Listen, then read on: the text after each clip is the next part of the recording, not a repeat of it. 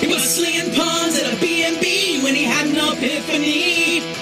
And they complained about time too, about not playing D&D. It was free for all, and I heard him say, "Leave off my borderlands.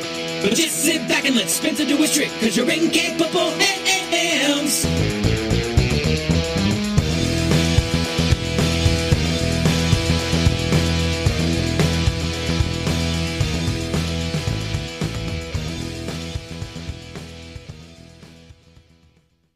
Hello and welcome to Keep Off the Borderlands. My name's Spencer, aka Free Throw, and this is an episode. This is a podcast about RPGs and stuff. In this episode, first of all, I wanted to address the energy with which I opened the show, because I noticed in the last episode there was a real drop off, quite a jarring contrast between the energy with which I made the introduction and then subsequently talked about what the show was going to be about, because I'd recorded those sections at very different times. Perhaps one remedy for that is deciding what the episode is going to be about before I record the intro so I can do it in one hit. Or perhaps, alternatively, I could choose to have a more leisurely introduction to the show so as not to have so much of a contrast between the disparate elements that I record when I get the opportunity to record them. Or maybe I should just start each recording session with a nice strong coffee. What do you think? Now, it's interesting that I ask what you think there, because obviously I'm not currently able to hear a response. Now, I think that's a good subject for me to address in this episode. Feedback, and how Spotify's decision to remove Anchor's greatest feature, how that's impacted on not just my show, but many of the shows of the other former anchorites, how those messages are very much certainly a contributing factor to what motivates me to put shows together. And, just consider other ways in which people can reach out to the show. Other ways I might be able to generate feedback. So, yeah, I guess what I'm saying there is I'd love to hear feedback about how to receive more feedback. With that Ouroboros nonsense out of the way, let's go on to responding to some of those messages that I'm so grateful to have received.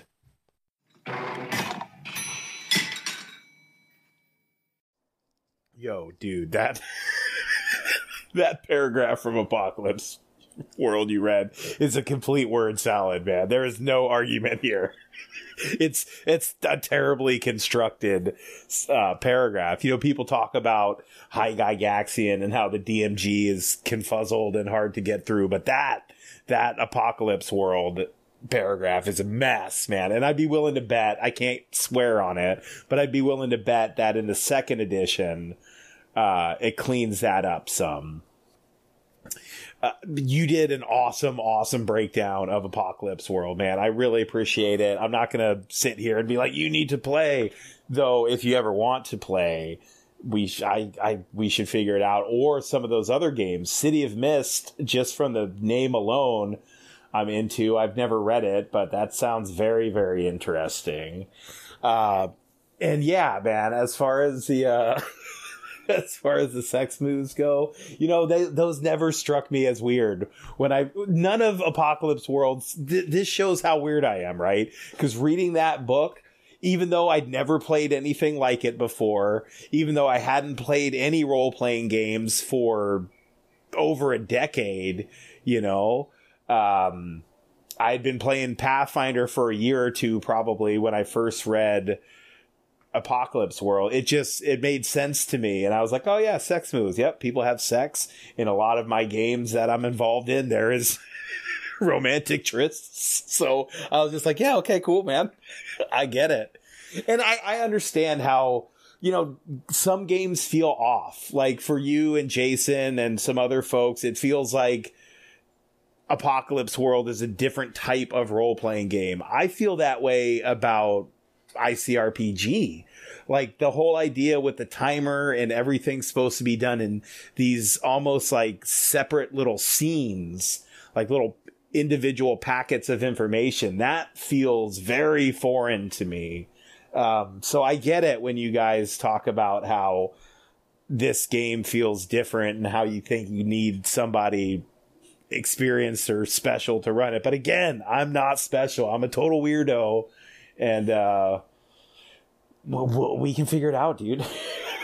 We can absolutely figure something out. I miss playing with you, but I'm happy you're putting out episodes again. Thank you so much for that breakdown of Apocalypse World. I'm going to shut up now. Peace out.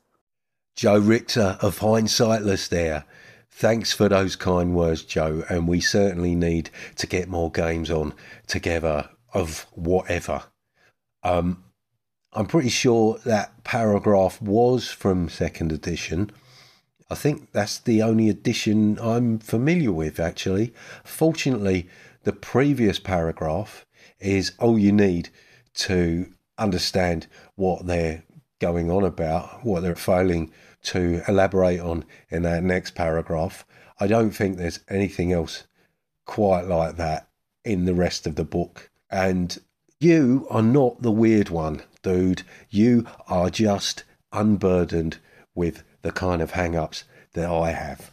I hear what you're saying about index card RPG too, but where a game like Apocalypse World has a clear idea of how it wants to be played, I think ICRPG is much more of a toolbox. Although, having said that, I heard on your podcast, on responding to my message where I touch on this subject, you actually say that you find ICRPG prescriptive, which surprises me, I have to say. But because I view it as like a grab bag of great ideas that you can take or leave. At its heart, it's just a D20 plus modifier, beat the target number. That's the whole system there, really. But it's also a whole bunch of methods, tips and tricks to help keep the game flowing. That seems to be the main focus of it. Techniques for applying pressure. And yes, a lot of that stuff does feel very gamey and is clearly influenced by video games. Well, that's how it looks to me. You know, in the ways you have these timers, these countdowns, trigger events, attack waves, all that kind of stuff. But as far as I can see, Apocalypse World leans into that kind of stuff too, keeping track of what's going on in the world at large as far as the GM's concerned. I think, it just chops things up a little differently. But thank you very much, Joe. I appreciate that message, and never shut up. Okay?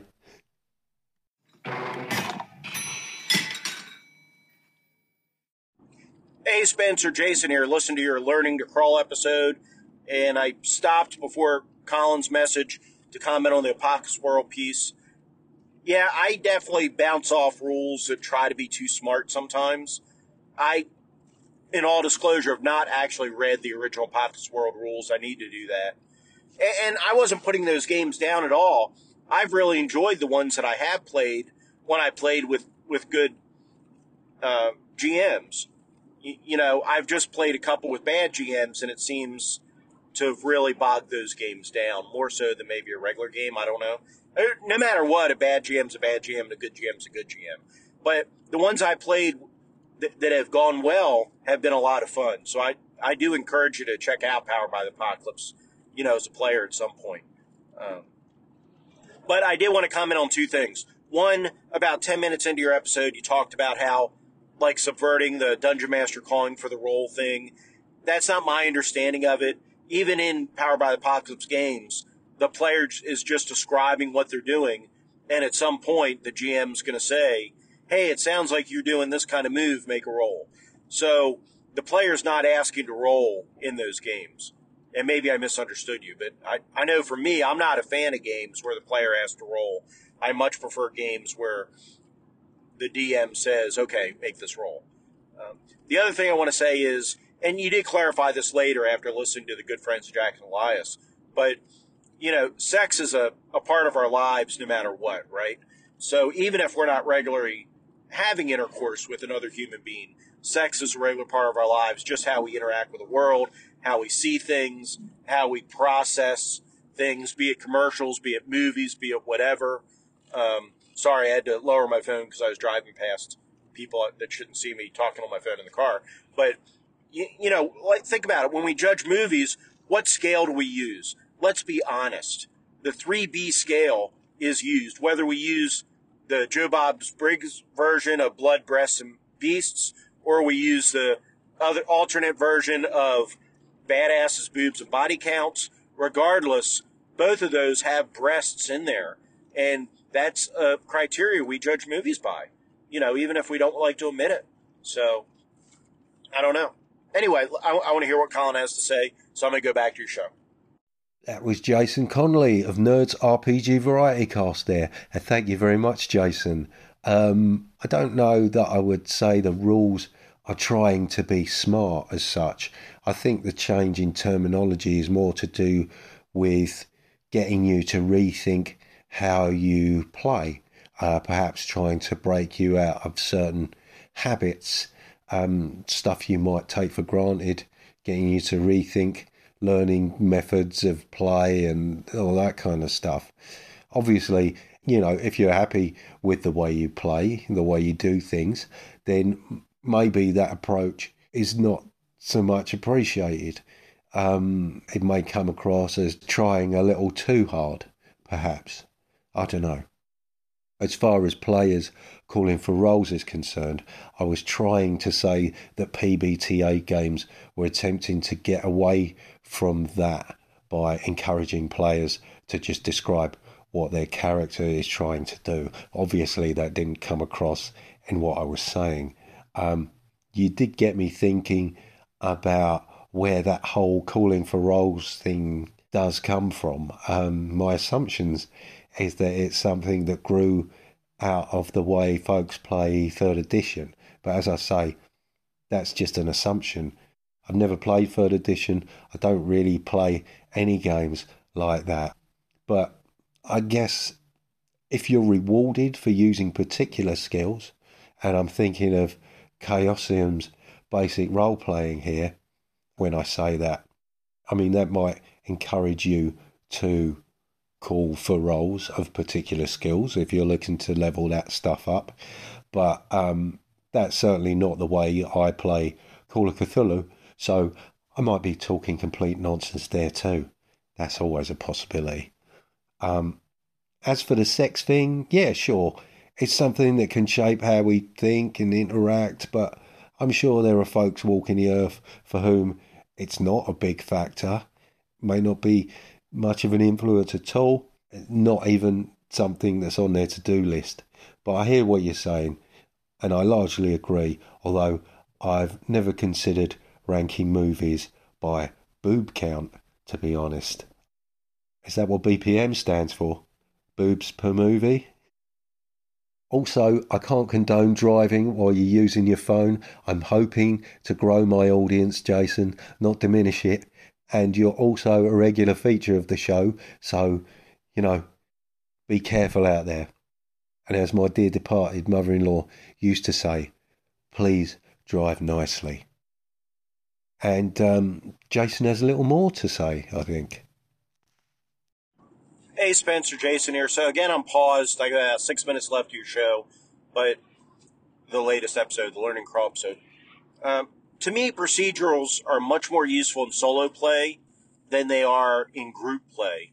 I find it's good for the DM to be familiar with these concepts and deploy them, but with group, it's a lot more dynamic. And because you have group interactions and things happen and, you're playing off other people, then having that strict timetable isn't as easy, let's say, as doing it solo by yourself, where it's more of a board game kind of thing. But I mean, it's definitely doable. Don't get me wrong, but personally, I think the procedure is more useful for the group play. As far as Marcia's stuff, or I know I'm pronouncing that wrong, and I apologize in advance. I haven't read FMC either. The people I know in the old school community that kind of bounced off it. I don't really remember why. I'd have to go back and look. The random, that trifold to replace procedures is interesting. My problem with that could be, and I haven't read it, so, I'm driving in the car listening to you talk. It would need to have a mechanism in there so you're not having the same event over and over and over. You don't want to have depletion happen 3 turns in a row, right? I mean, I guess you can have different things deplete, but if you're just exhausted, then you don't want to be exhausted again and again 3 times in a row, right? And if you're just using D6, that's very possible. So you would need to have mechanism in. If you roll the same number, add 1 to it or something which is a simple enough house rule or a simple enough rule to do. But again, I think that random with that modifier I just said, I think that's more useful for playing with a party, playing with a group, than it is in a solo play, because to me, solo is the time to incorporate those heavy procedures. But very, very interesting. Okay, back to your show. As far as that procedure of mine is concerned, yes, it was solo play that got me thinking about that. And I guess in group play, I'm thinking more of sort of having it there as like a safety net in case I find myself missing out something significant, or as a prompt if I find myself wondering what to do next. As you say, in a group, that kind of thing largely takes care of itself through just, the flow of interaction. And yes, I can see that reducing everything to D6 rolls will have its limitations, but I think it might be an interesting idea to play around with. And again, probably lends itself more readily to solo play, perhaps. I mean, one would assume you interpret the rules in a way that makes sense, and a tool could easily grind things to a halt if you're going to stick to them slavishly. But these things are there to help and support, keep the game ticking along. I don't know. If you're familiar with Errant, the rules are like procedure-heavy RPG, which is pretty much built on that D6 event dice idea and just employing it kind of across the board for all kinds of procedures. That's an interesting read. But sure, it does seem like that might be oversimplifying things a little too much, perhaps. Thanks for your feedback, Jason, and thank you for those messages.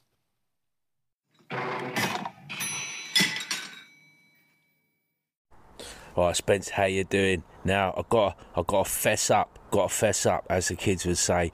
And regarding board game collections, RPGs, the shelf of shame and acquisition of stuff, back in the day there, when I was at college, I wrote kind of an essay on the burden of possessions, and I was all about the minimalism, and at heart I'm a bit of a minimalist, but this is entirely a personal thing.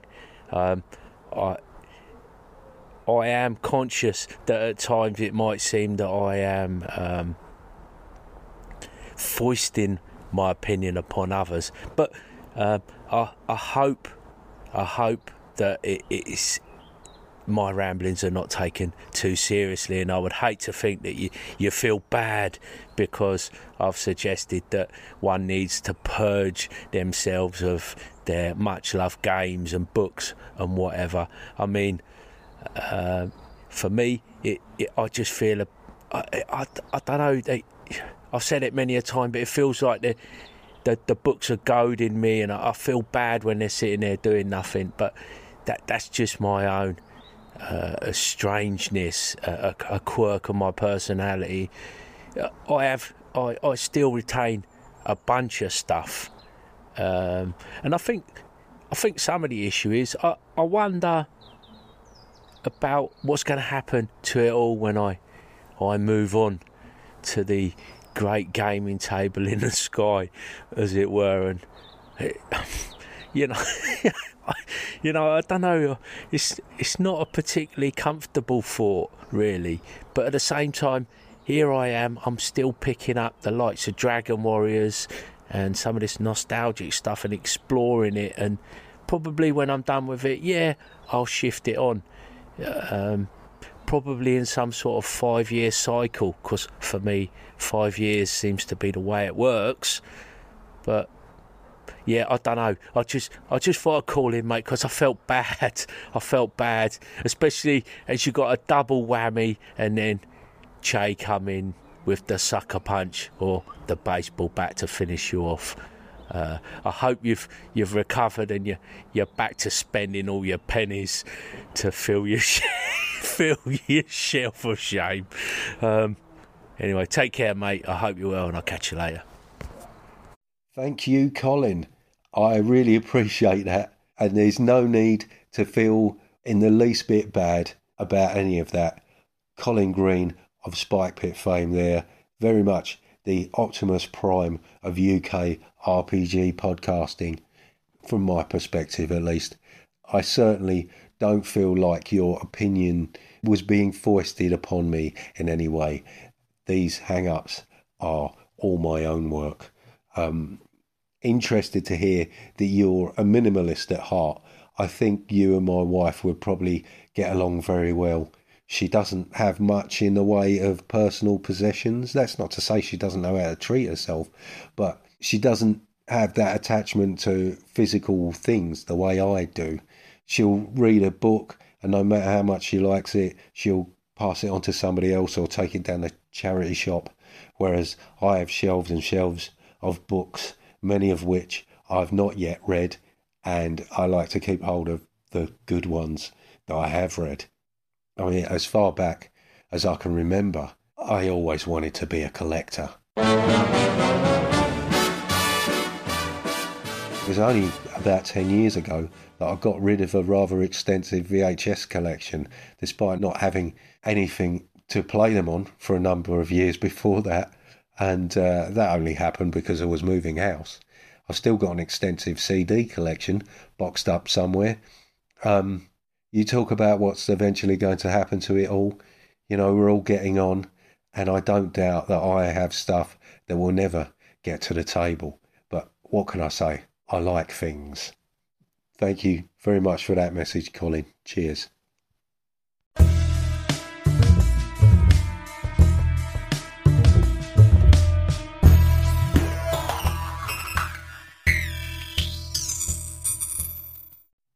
And concerning feedback, I've been thinking about how to encourage folks to call in more. As you can see, calls really help to make the episodes what they are. I wonder if you have any ideas how I might make it easier for listeners to contact the show or encourage folks to take that extra step to call in. I mean, Jason has the best idea already, having a monthly competition to get folks calling in.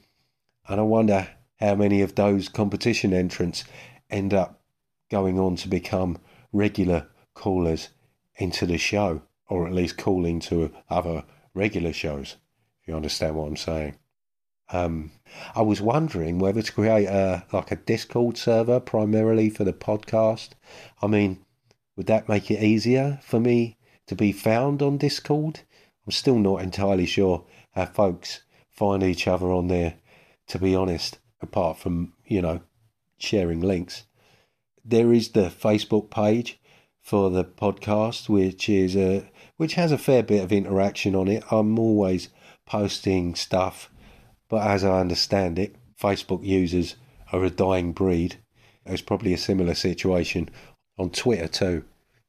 I do have an email address for the show, but I hardly ever get anybody using that other than those from the indie creators via the Stout Stoat Press review database I was part of briefly. So yeah, any ideas to get folks contacting the show would be much appreciated. And this isn't really about growing an audience either. I'm happy with the listens I get. I really appreciate my listeners. Obviously, I just want to continue creating engaging stuff, and being able to interact with the audience is a key part of that, I think. So if you have any ideas, is there anything in particular I've done in the past that you'd like to hear more of? I know Joe's a fan of me reading stuff, and I'm perfectly happy to keep doing that. Or perhaps you'd like to hear me try my hand at something new, like running games. Yeah, I hear you. But, I'm up for answering questions about almost anything, really, gaming or otherwise. You can reach me through the methods I've already mentioned, links in the show notes and all that. I was thinking a bit more about feedback and why I really like this medium, and the whole concept of being able to leave audio messages, me being able to listen to them, sort of mull over a response, let things maybe percolate a little, refine my thoughts and kind of respond at my leisure. I'm a bit of an esprit d'escalier merchant, I often come up with an appropriate response long after the opportunity has passed. I do like the ability to kind of mull things over and refine my thoughts, often stating something several different ways before I feel I've captured what I mean. Something that absolutely infuriates my wife, because she, more often than not, understands what I'm talking about the first time round and hears the rest of it as just extraneous noise. With that, let's move on.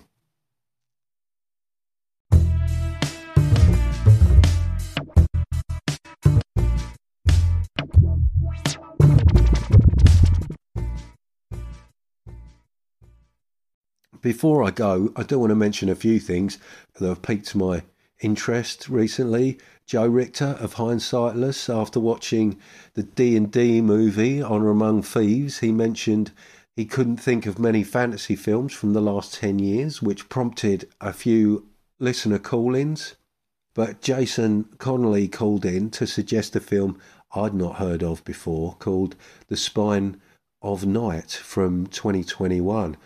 I thought I'd check it out. It's a rotoscope animation, which I have to say I'm not particularly a fan of that technique. I'm a bit of an animation snob, to be honest. I always have been. I mean, obviously it's been used to great effect in the past by Ralph Bakshi and Richard Linklater. But I thought in this movie it was quite crudely done. But I assume that was very much to do with budgetary constraints. This film would have been a tough sell to get made any other way, I think. An ultra-violent, dark fantasy horror epic for mature audiences. I mean, despite my reservations about the style, I really enjoyed it. I think the genre of sword and sorcery is very poorly served by cinema, generally speaking, certainly when you get outside of the 80s. And that's one of the reasons why I think this movie really stood out to me. So, well worth checking out. But like I say, it is for mature audiences. As far as RPG stuff's concerned, David Blandy, creator of Lost Eons, is currently working on a game that's available on itch using a similar post-human setting as Lost Eons, but based on the Into the Odd rules. I believe he's doing this out of desire to create something slightly simpler, making it a bit more kind of pick up and play, perhaps. And that resulted in Mofos, a great little zine that incorporates some of the ideas that Chris McDowell is currently using for Mythic Bastionland. Mofos is very rules light, but includes a lot of tools for creating content. I was very excited by this product from the moment I saw it. I may have spoken about it before. I certainly touched on it in that elusive recording of a conversation between me and Barney Dicker of Loco Ludus that I'm eager to share with you. So, David Blandy is currently running an itch jam for Mofos, which has had a handful of entries already. I think it's on until the end of May. Another reason I mention that is because when I started reading it, I instantly wanted to start rolling up characters. And I was thinking about how I'd want to run it in a setting that's a little less post-human and maybe a little more near future. While I was contemplating that, Christian Bughetti's Mail Order Apocalypse arrived, a Kickstarter I backed some while ago, which is basically a setting very much like what I was imagining doing with Mofos. A world run by AI, ordinary folk are marginalised and struggling to eke out an existence on the wasteland. This also uses the Into the Odd system, so I think it would be easy enough to use that game and steal liberally from the other one, or vice versa. Anyway, they're both awesome, and I'll put links to both games in the show notes. Oh, I'm sure you're all aware that Knave 2 recently launched on Kickstarter, and that is doing great guns. Well, I was listening to Ben talk about it on his YouTube channel, Questing Beast, and he's really quite surprised about how well he's doing. I think he said it's been the top project on Kickstarter for the last 3 days. Whether that's the top RPG related project or projects in general, either way, that's some pretty impressive stuff, and funded in 5 minutes, and I'll put a link to that in the show notes. As for what I've been playing, I managed to get my first taste, or well, it's my second taste now, of Dungeon Crawl Classics. Andy Goodman of Grizzly Peaks Radio fame is running a group of us through the funnel that comes with the Dying Earth box set, the setting inspired by the Jack Vance novels. I'm having a hell of a time playing that. 2 sessions in, and all 4 of my characters are still alive, which I think we've only lost 1 character so far out of the whole party, much to Andy's frustration, but I'm sure the tide will turn soon enough. I've had a great time trying to come up with 4 different voices for my characters. Doing voices is something that I've really embraced recently. That might be because I'm limbering up to put myself in the GM seat. Who knows? But I sat down to play the most recent session, logged into Zencaster, was sitting there chatting away to myself, trying out different voices and stuff, and then this dreaded text appeared, "I can hear you." I gave Andy a chuckle, but I think I managed not to disgrace myself too much.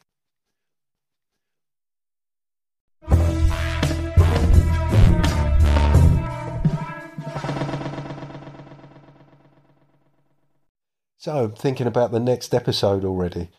I say that the next episode could be a chat between me and Barney, but it might be another kind of chat, because I've been playing around with Chat GPT, Google's AI thingy, and I was trying to teach it some RPG rules so I could utilise it for a bit of solo play, and that turned out to be quite an interesting experiment, and I want to share how that went in a coming episode. So stay tuned for that.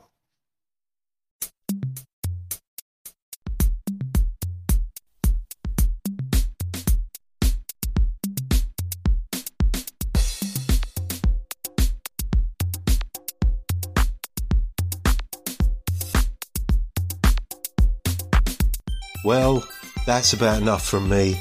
Thank you for listening. Thank you for your messages. I really do appreciate those.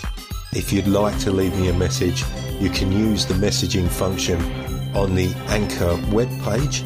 There'll be a link to that in the show notes, along with a link to SpeakPipe, which may be more helpful for you.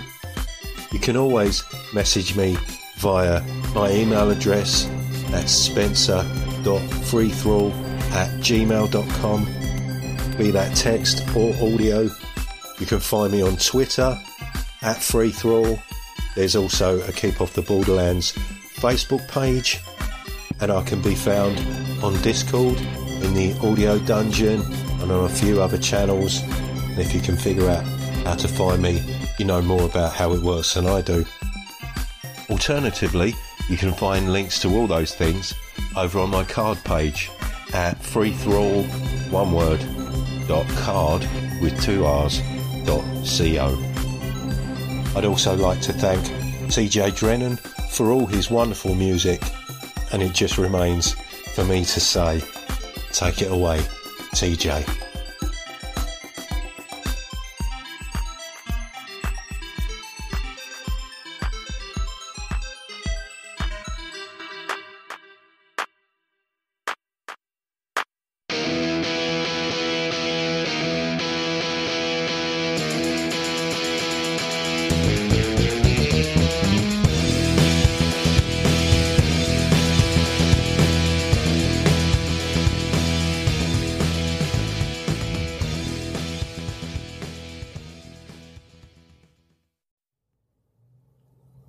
Warning, if celebrating the sound of dice hitting the table and pondering the meaning of the many acronyms within your player's handbook doesn't cure that burning sensation, please see your doctor.